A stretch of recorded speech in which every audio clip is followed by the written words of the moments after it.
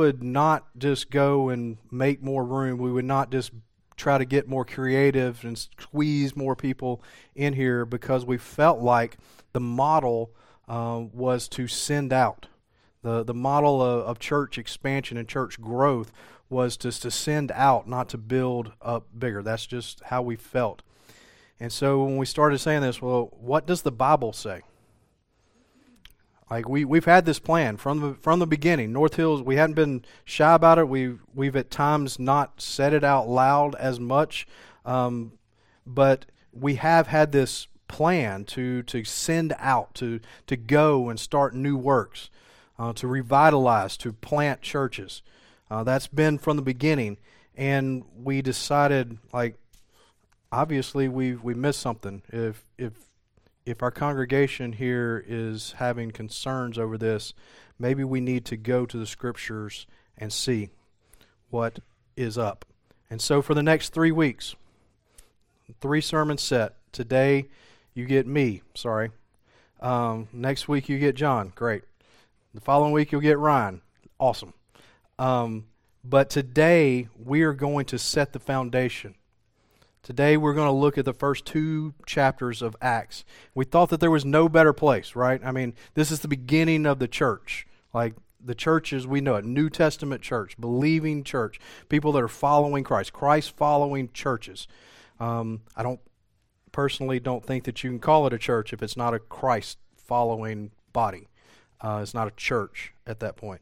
But we're going to look here at the foundation, and the following 2 weeks we will look more specifically at the outworking of that foundation.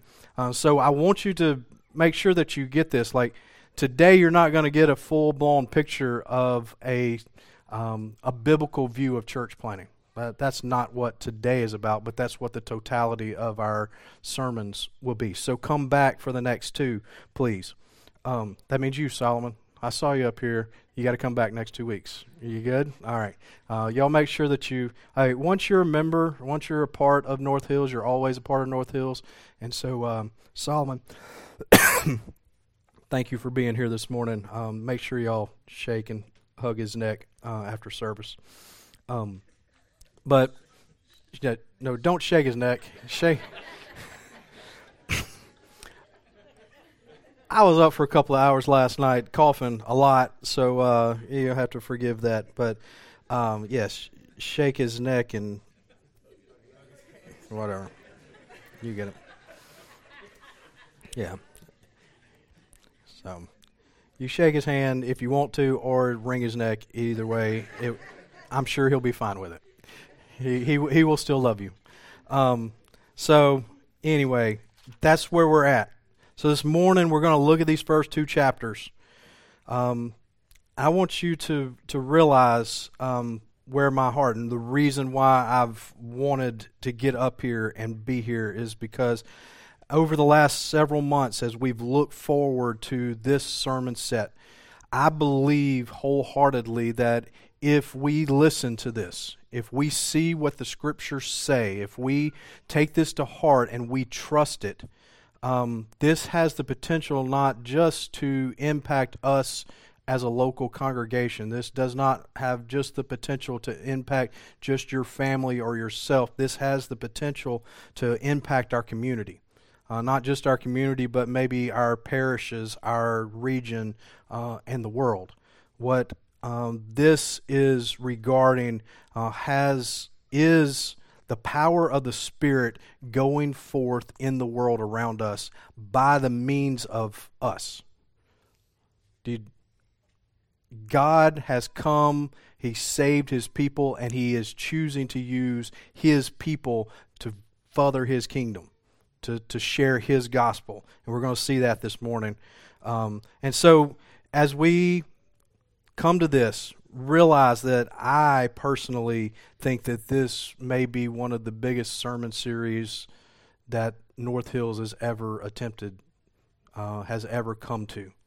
And so this morning, instead of reading all of the passage like we normally do, which is in this case 2 whole chapters, I'm going to read a portion at the beginning of chapter 1 and a portion at the end of chapter 2, and then we'll connect the dots along the way, okay? So if you would, turn to 2 Luke. That's what I like to call it. It is written by Luke, and there should have been a third book that Luke did not get to. However, this book of Acts is officially titled the Acts of the Apostles, but we most likely would say that this is the Acts of the Holy Spirit here and his movement in the world. And so let's look to that this morning. So we're going to start in chapter 1, and we're going to start in verse 6 and read down to verse 11 and then jump over to chapter 2. So, verse 6, so when they had come together, they asked him, Lord, will you at this time restore the kingdom of Israel?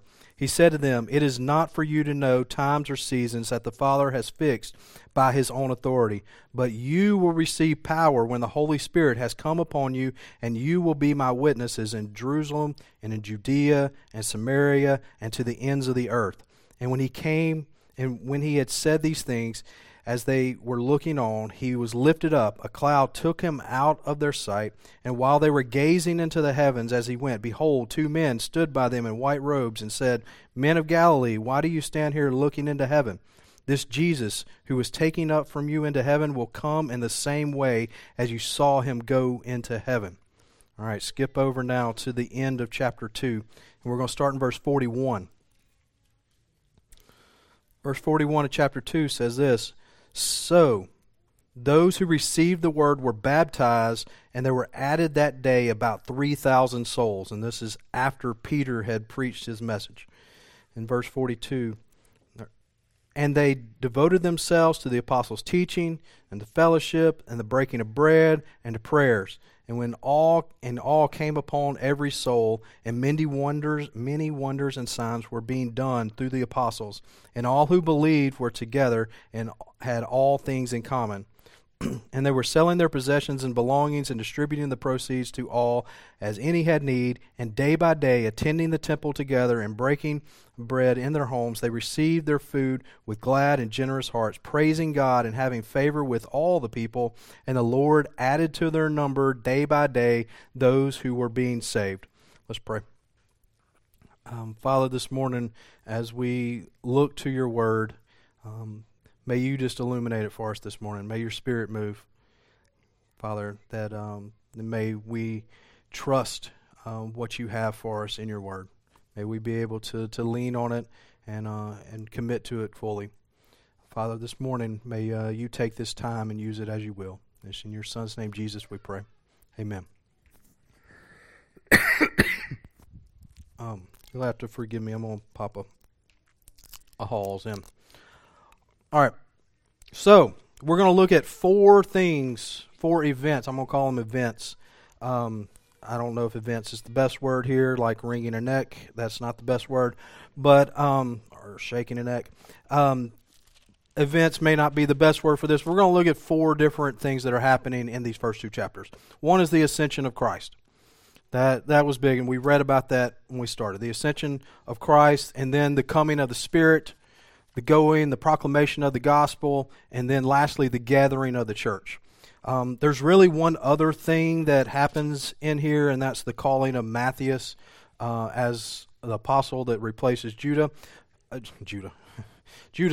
Y'all got to forgive me. Like, if I say something really heretical, y'all, somebody in this front rows, raise your hand, okay? Obviously, I can't speak this morning. So Matthias replaces Judas, but I believe that actually goes with the proclamation of the gospel. So we're just kind of skip over that, not because it's not important. It is important, but that's what I wanted to say before we get started, is this is not a full exposition of the first 2 chapters. If we were going to take a full exposition of these first 2 chapters, you would have to pack lunch for today and tomorrow to get all of that in. For us to look at this. So this is more of an expositional of the meta, what is happening, the overall arching narrative of these first 2 chapters, and ultimately pointing to the gathering of Christ's church. And so let's look at the ascension of Christ. what has happened up until this point? I mean, this is the truth of Jesus' life, right? We have seen him come, walk the earth as a human being. He has showed up in his flesh. He's come as a man. And then what happened? He lived the life that we could not live. He showed up and he fulfilled all the prophecies that were about him. He showed himself to be not only a man, but he proved that he was God sent. He was the Messiah, the one who has been proclaimed to come since the beginning of time. And so that's who Christ is. And then they killed him on a cross, and he died physical death, bodily, in the tomb, dead, and then he was raised physically from that, physically alive, like not just spiritually alive. He was actually alive back on the earth for some time, and we see the end of that here in chapter 1 of Acts. We get the very last moments of his walk on earth. And at this point, his disciples, his followers, they've seen all of this. They've seen his life. They've seen everything that has happened to him, all the surrounding things, all the craziness that happened on the day that he was killed. They've seen and witnessed all the miraculous things that have happened, and they ask a question of him: Lord, will you at this time restore the kingdom of Israel? And they still didn't quite get it, right? I mean, here we are, Christ is walking, and like, yep, this is it. We are making the kingdom happen today. Christ is going to be king forever and ever, which is actually true. He is king forever and ever. Right now, he is. He is victorious today. But that was not the plan. The plan was for the one to come, which was the Spirit. And so Jesus calmly says, nope, you're going to receive the power when the Holy Spirit comes upon you. And what will happen? You will be my witnesses to Jerusalem, Judea, Samaria, and to the ends of the earth. Jesus gently points them to his plan, that you're going to be my witnesses. So, from where they were and to the uttermost parts, they were going to end up in places that they had no idea even existed at this point. They did not know what was going to transpire over the coming days. They had no idea of what the full plan of God would be.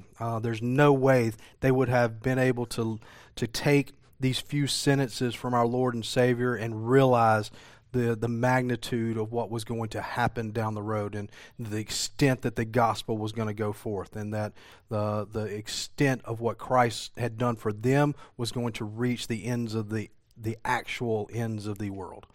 And he was going to use them, his believers, his followers, his people, to proclaim that to the world.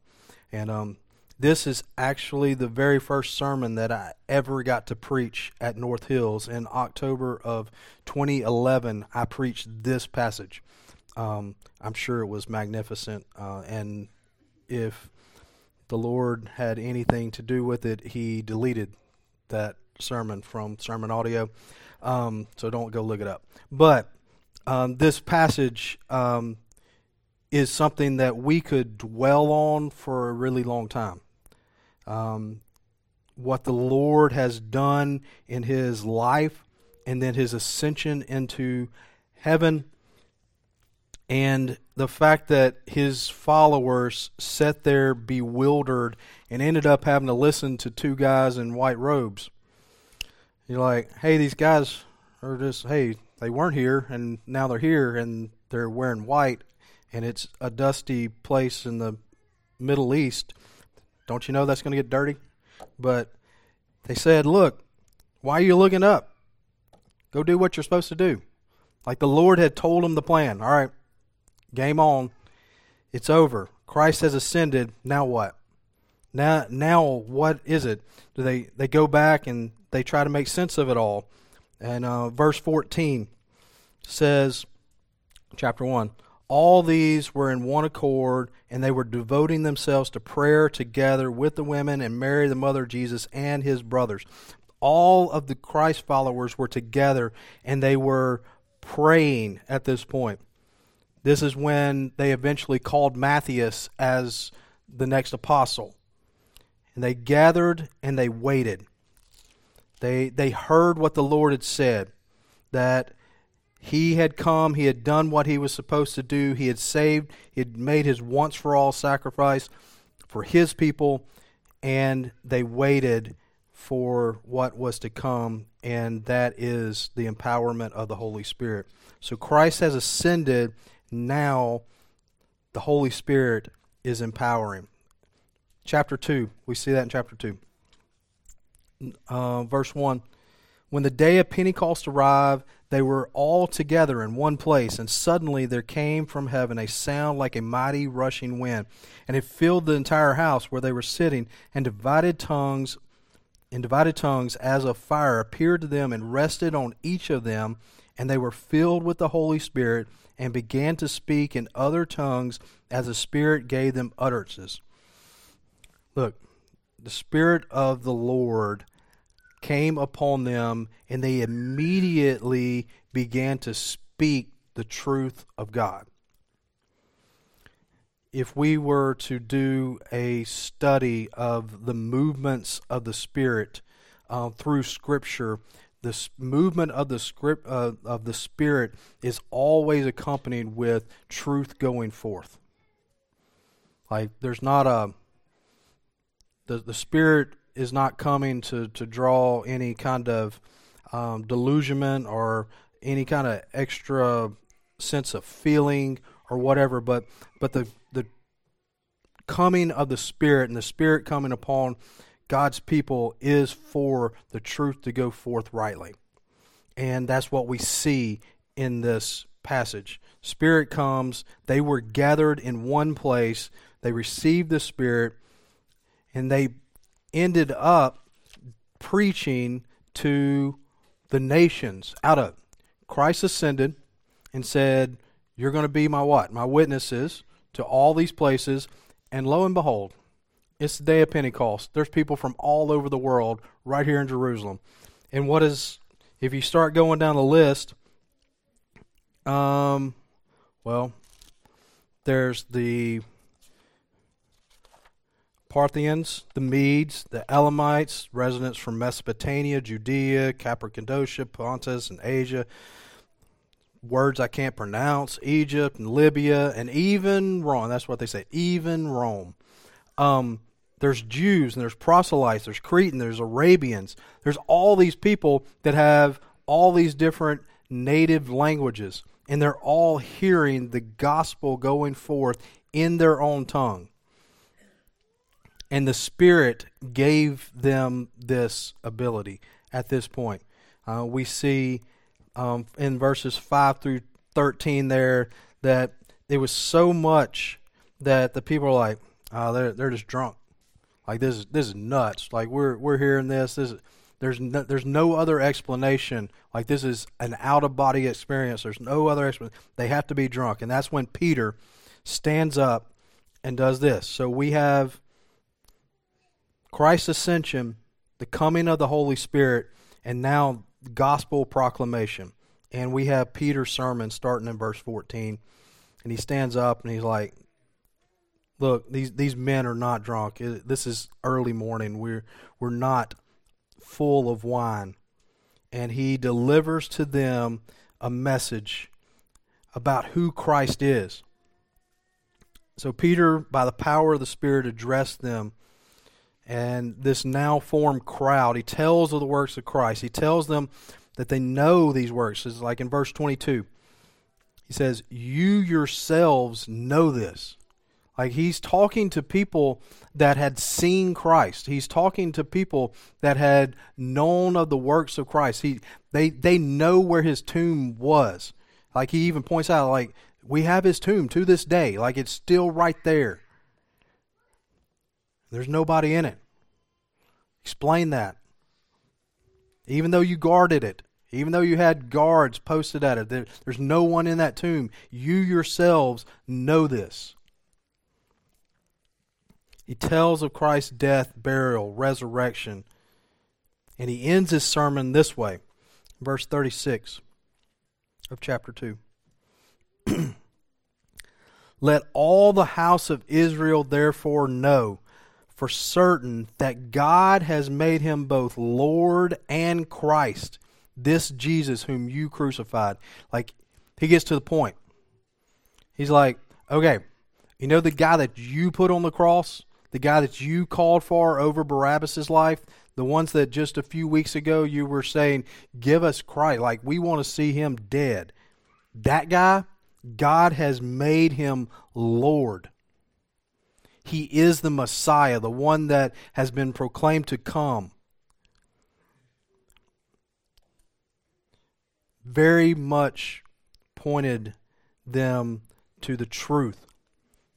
Powered by the Spirit, Christ had set this foundation of what they were. They were Christ's followers, and they were empowered by the Spirit, and his gospel was going forth, and he was not backing down. Peter did not back down from this, and what happened? So those who received his word were baptized, and there were added that day about 3,000.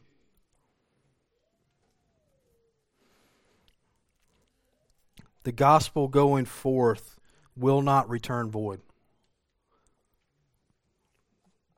The gospel going forth will land where it will land. The outcome of the gospel going forth is not on us. The preaching of his word is what we are to do. The telling of what he has saved us from and who has saved us and where our faith and our trust is. That is what we are called to proclaim. But the outcome of that is on Christ. And on God this day, he chose 3,000 souls to be saved. And what out of that happened? We had the first church. First local congregation. So they set up a building that held 3,000 people, made some pews, made sure they were padded, because you know we can't sit for more than 15 minutes on unpadded pews. No, that's not exactly what happened. But we have a gathered body of believers. Christ has ascended. He lived a life that we could not. He went back into heaven and sent his Spirit. His Spirit has empowered the gospel to go forth, and to this day empowers the gospel to go forth. To this day, his church is proclaiming that gospel, and to this day, his church is gathering. They devoted themselves to the apostles' teaching, to fellowship, to communion, and to prayer. Not unlike what I hope we are doing here this morning. That we are gathered here to come around God's Word, to hear it. Not just hear it proclaimed, but to understand and to trust it. Trust it to the extent that we follow it. That we come together for fellowship with other believers, that we will come to the communion table and by this means of grace, receive grace from the Lord and pray to our God who is sovereign. All came on every soul, and many wonders and signs were being done through the apostles, and all who believed were together and had all things in common. And they were selling their possessions and belongings and distributed the proceeds to all as any had need. And day by day, attending the temple together and breaking bread in their homes, they received their food with glad and generous hearts, praising God and having favor with all the people. We see here that as they gathered, they were growing. They were growing in the teaching of the apostles. They understood more and more what it meant to be a Christ follower. They were giving, they were selling possessions, and as any had need, they were providing for that need. But they were also under full direction of the Spirit, and the Spirit was leading them to go. And it says, and the Lord added to their number day by day those who were being saved. We see that the Lord instituted the church. He brought together the church immediately after, in those few days after he ascended.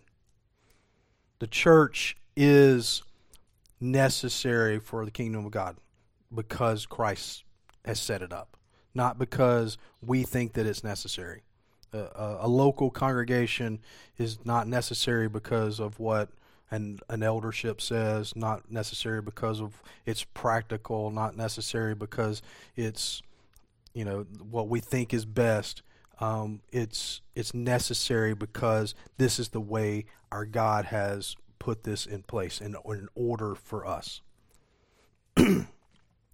So, these 4 events show us the foundation of the church.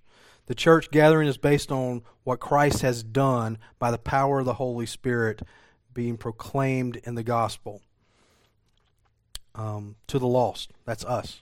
Like, we're the lost. It's been proclaimed to us. Christ is our salvation. The Spirit is our guide and power. The gospel is our message. The local church is our gathering point. As a local church, we are compelled by this foundation to proclaim Him here at Wellerman Road, to Ouachita Parish, even into Union Parish, and to the nations. I would, and I did spend more time talking about the witnesses in Jerusalem, Judea, Samaria, and the uttermost when I preached this message the first time, but realized that the Lord has not called us just to proclaim where it is comfortable, not just to proclaim in what we know. He is sending them out to places that they didn't know existed, but He's also sending them to places that they knew existed that they didn't want to go. Samaria was a place that they would intentionally walk around, even though it cost them maybe days of time to go around. And the Lord said, you are going to be my witnesses there. We must look and understand what the Lord has for us. We are His witnesses. The plan for the New Testament church is no different than that for North Hills. Proclaim Christ until He comes back. Proclaim Him here, over there, everywhere. That's it, church. That's for today. Like, the foundation of the church is Christ. The power of the church is His Spirit, and the voice is the gospel. What we will proclaim is the truth of who Christ is. Don't let this just be another sermon that says, oh, that's all right, that's good, that'll work. I think that's probably true. Good job. All right, we'll come back next week and hear Psalms and Proverbs. I'll invite you to intently come the next 2 Sundays and humbly submit to the Word of God. I do want to end with a thank you. Thank you, church, for gathering each week, devoting yourselves to the Word, to fellowship, communion, to prayer. The days are sometimes difficult and sometimes they're glorious, and it is great to share all of that with each of you. It's an extreme grace to me and my family to be a part of you. It's a privilege to be one of your elders. I hope that I never take that lightly because you do mean so much to me. And I hope in the coming weeks, the coming days, as we look at what the Lord has, that that you too will feel the presence of the Lord in a way that you can trust fully His Word.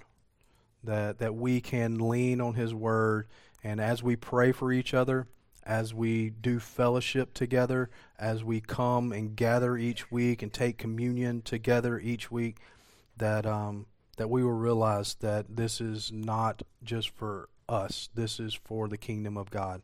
What we are doing here is not about North Hills. It is about our God, who is much, much, much, much bigger than this small room and this small gathering of people. May His gospel expand to the ends of the earth, and may He use us to do that. Let's go to the Lord in prayer. Father, we thank You that You have given us the grace to be able to be here in the midst of a believing body, that You've given us the grace to come and each week open Your Word, hear from it, and God, I pray that You continually turn our hearts back to it, that You will draw our affections and our attention back to You, and may we be able to look and trust in You. May Your Spirit move mightily. May You open our mouths, and may the gospel go forth. God, we realize that we have fleshly ideas and fleshly plans. God, I pray that if any plan that we ever come up with is in our flesh, that You will kill it immediately, that You will bring us back to Your Word, and that You will show us Your plan, that You will lead by Your Spirit, and that Your Spirit will take the gospel to the ends of the earth. And we ask that You use us, to take Your gospel everywhere that it should be, which is everywhere, God. We love You, and we praise You. It's in Your Son's name, Jesus, we pray. Amen.